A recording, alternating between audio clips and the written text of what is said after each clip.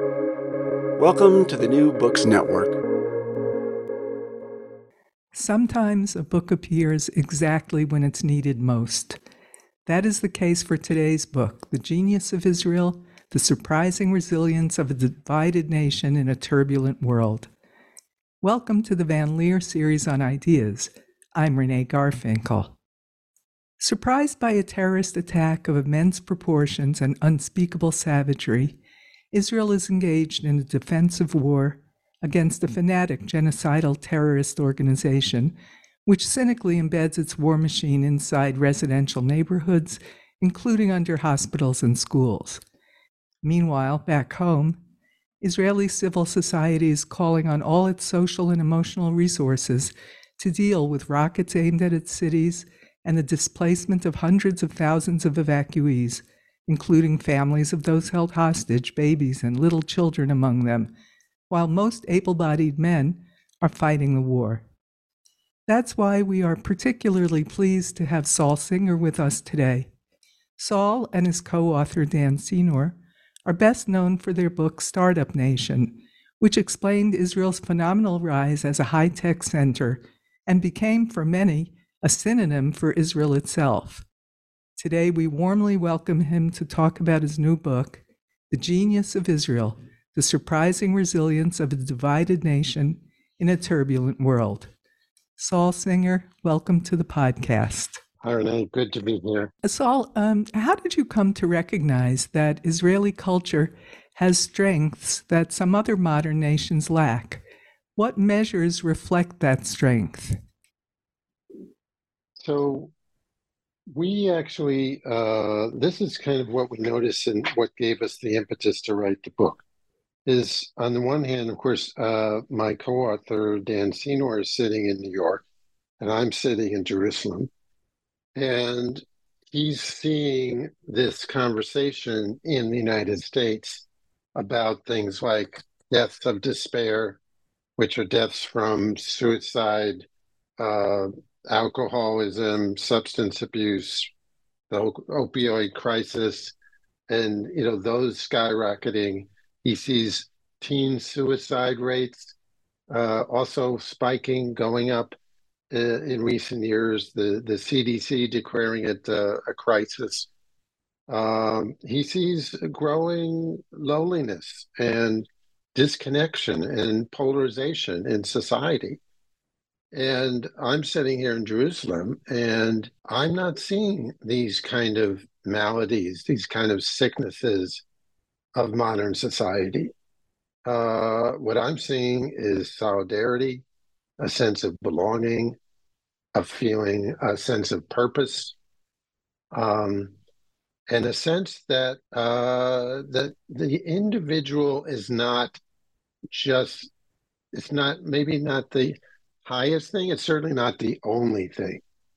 And in the West, you have individualism completely unbalanced with anything. There's no counterweight. Here you have a sense of the group, that it's not just about you. It's about larger things than you.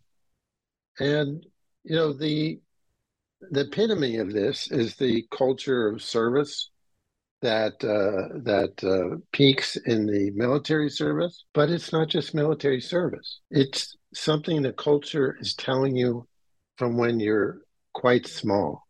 When you go to, say, youth movements here, which are very popular, and the concept of gibush, which we write about in the book, which doesn't really exist in English in the same way, and it's basically bringing people together in groups. And Israeli society is constantly, trying to do gibush.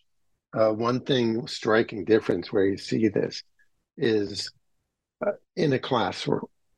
The striking phenomenon, I obviously grew up in the United States, moved to Israel, and, our kids are going to school, and we, realize very quickly that in a classroom in Israel, if the teacher feels that it's not a kita megubeshtet, a classroom that's unified, kind of has a sense of identity, then the teachers are upset, the kids are upset, the parents are upset. And what is this? I mean, in other countries, the class isn't even a unit.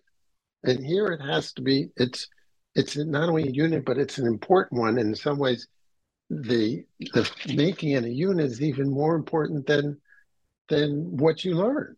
And this is crazy, and this is just in classrooms, but you see it throughout. You see it again in the youth movements, but you see it in every network that Israelis are in, and that's another thing we see with our kids, and everybody sees, which is they have these strong networks of friendships, and that's a huge, source of connection and meaning, and even more so, I would say, is the family in Israel.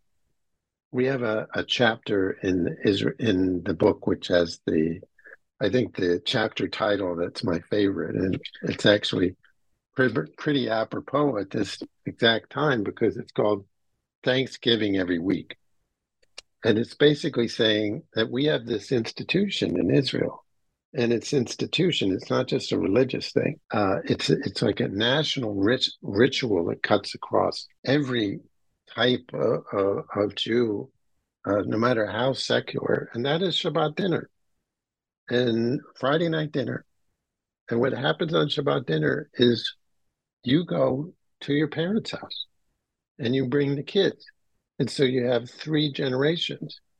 And maybe you alternate between the 2 sets of parents, of grandparents. But you better show up, you know. And it's like having Thanksgiving every week, not just the family not getting together, twice a year, but almost every week. And these are the things that are the bulwark of Israeli society, and they keep us together, and they act as sort of guardrails that we argue prevent Israel from spinning apart, even though we've gone through crisis after crisis. We think of the judicial crisis, which was pretty extreme, but it's not the first. I mean, we've been through, starting with the Altalena, there's some even before the state, and then going to German reparations, the first Lebanon War, the murder of assassination of the prime minister, one side, half the country blaming the other side for the assassination of the prime minister. Imagine if when JFK was assassinated, that it wasn't blamed just on one crazy guy, that one half of the country blamed the other. And that was the situation. I remember thinking, how could we recover from this? And then you have disengagement in 2005 tearing the country apart. So, time after time, and we have these schisms in Israeli society between, religious and non-religious, between Ashkenazi and Mizrahi, between all these schisms. And yet we have this, vibrant democracy that in some ways shouldn't even exist here. So those are the kind of things we point to that make Israeli society very different, and we argue stronger and healthier. And this actually shows up in real metrics. And that's another reason that led us to write the book, because it's not just, subjective. You see that Israel's life expectancy is one of the highest in the world, higher than, say, Germany, France, and Sweden, but much higher, say, about 4 years higher than the United States. You see that on this deaths of despair figure, that you can get these numbers from the OECD, and Israel has the lowest of all these countries, including the countries that are supposed to be the happiest, that are at the top of the World Happiness Report ranking, which is the Nordic countries. And by the way, what is Israel doing there? Last year, it was number 4 in the world. What are we doing with Sweden and Denmark and Norway? And of course, we're not very happy right now. Um, but most of this book was written before the judicial protest, and it certainly was written before the war. And we were saying, again, that we have these guardrails. We were saying that this sense of human connection, which humans need, we're social animals. If we are too separate from each other, if we're not connected, if we're lonely, loneliness actually, there's a study shows that being lonely can be as unhealthy as smoking 15 cigarettes a day. And so these things are not human. They're not built. We're not built for these things. And Israel has less of it, and that, we argue, may be the difference in what makes us healthier. And of course, the biggest metric of all, or the most striking difference, is in the fertility rate. Every single rich country in the world has gone below replacement, which is 2.1, which is the line where below which you start aging and shrinking as a population, and above which you are young and growing. And we're young and growing, the only rich country that is. And it's not even close, because the OECD average is about 1.6 and Israel is about 3. Yes, Israel's a very pro-natal country, no question about it. But I don't want to get too far away from one of the earlier things you mentioned, which was longevity. That really struck me because even in normal times, Israel is a high-stress country. People smoke, people overeat, people drive like crazy on the roads, and it's so ethnically diverse that you can't explain longevity by genetics. So, why do you think Israelis enjoy relatively longer lives? How does it work? So, there's a famous study, one of the longest studies ever conducted. It's still going on at Harvard. They started with a few Harvard students I think it was the 1930s or something, or maybe it's the 40s during the war. And the idea was to take kind of normal, or relatively not to study, as normally is the case in psychology, is mental illness, but study normal people and try to watch them over many years and see what are the factors of success, of happiness, if there's anything that correlates. And what they discovered is that the thing that made people healthier and happier, both healthier and happier, was one factor, which was relationships, which was connection. And again, so that's exactly our sort of hypothesis, is that it's not because our health system is better than the top health system in the world. And we're bathed in stress. As you said, we should not be so healthy. Stress is not healthy. And yet we are. And we think, and we can't prove this, but we think that probably the fact that Israelis have this human connection, are not so isolated, are not so lonely, and also have a sense of purpose.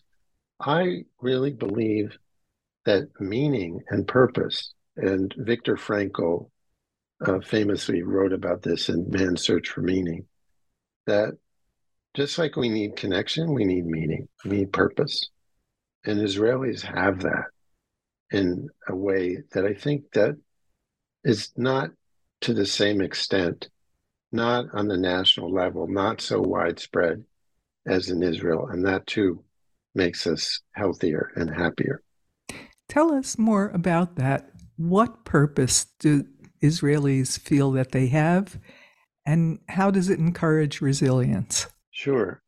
So one thing is that Israelis are connected to Jewish history. Even as you're growing up, as a child, as a high school student or whatever, you're conscious of the fact that your grandparents, say, came from somewhere else.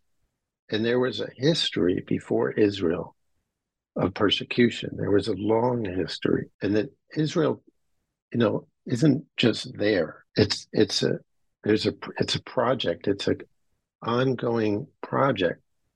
We have another chapter called "Pushing History" that comes from a conversation we had with Micha Goodman, the philosopher and public intellectual, where he makes the point that there are big countries that have a big impact on history. But if you're from China or the US or something, you don't have a feeling that you can have a lot of impact on that. You feel like one kind of small person. And there are small countries where you might feel like you have more influence. But those countries don't have a lot of impact on history. And the unique thing about Israel is that it's a small country with a big history. A history literally of biblical proportions that's still in formation. It's a country where we don't debate about tax reform. We debate about who's a Jew, about how we live together in this really kind of diverse society, about democracy, about with the big debate that we were just having. What is a Jewish and democratic state? About the conflict. How do we survive here in the Middle East? These are enormous issues, and everybody's a part of them. And that's part of why we have, very high rates of voting participation.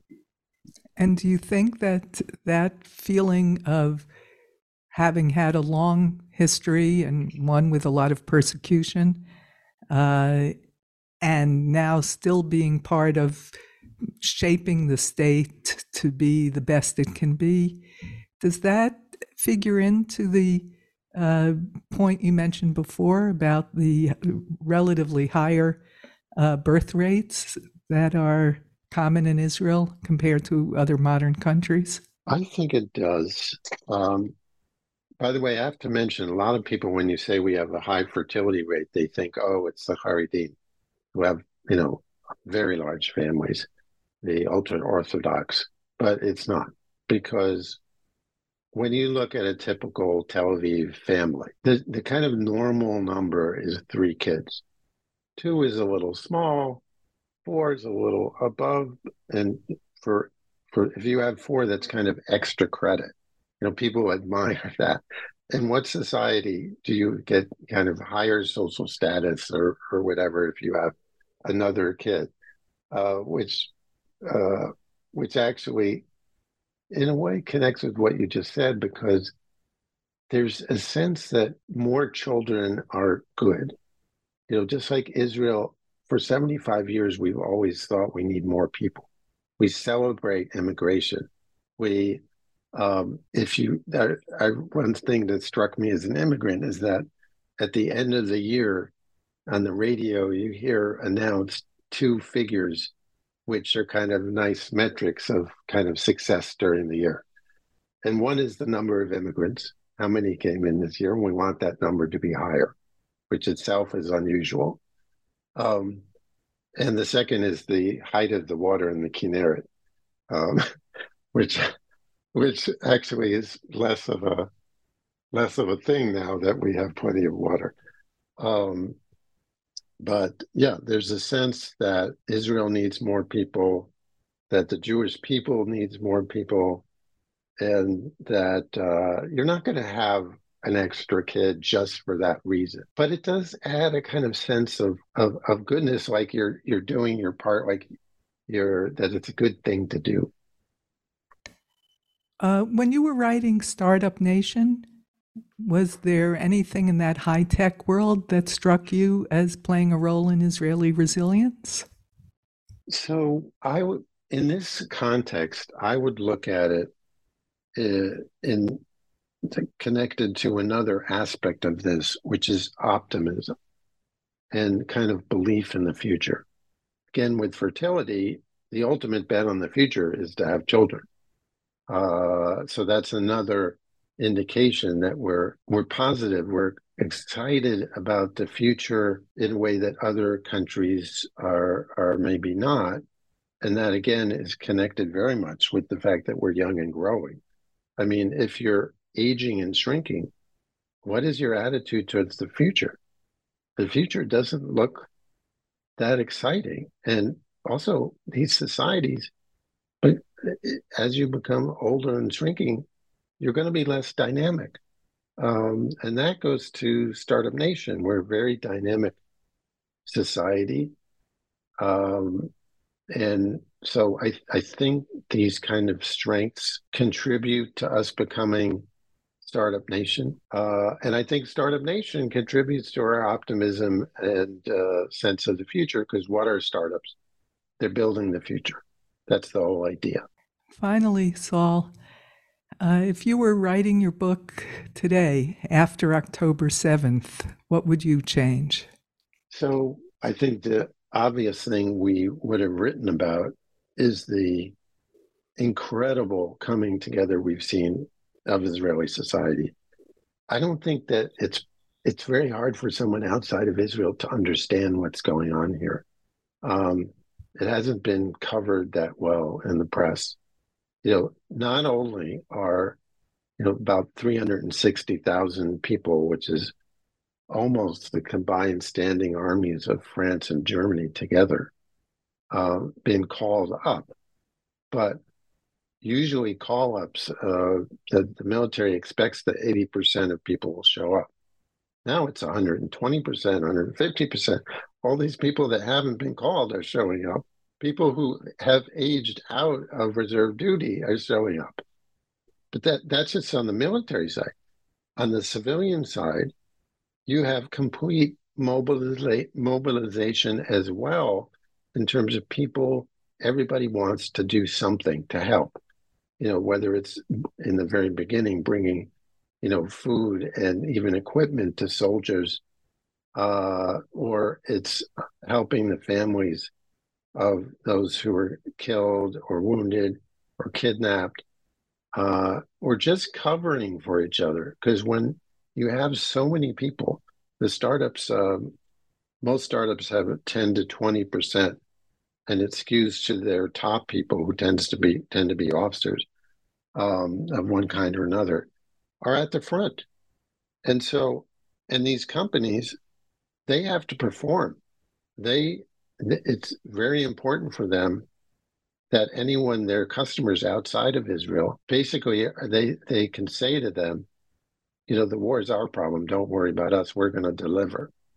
And so you have, the way to think about it is, there's this Tzav Shmona, this concept of order number 8, it's called, which is when you're called up to reserve duty. So there's Tzav Shmona on the military side, but there's also Tzav Shmona on the civilian side. Everybody's called up and feels that way and is acting that way. So there's unity that you've never seen in this country before.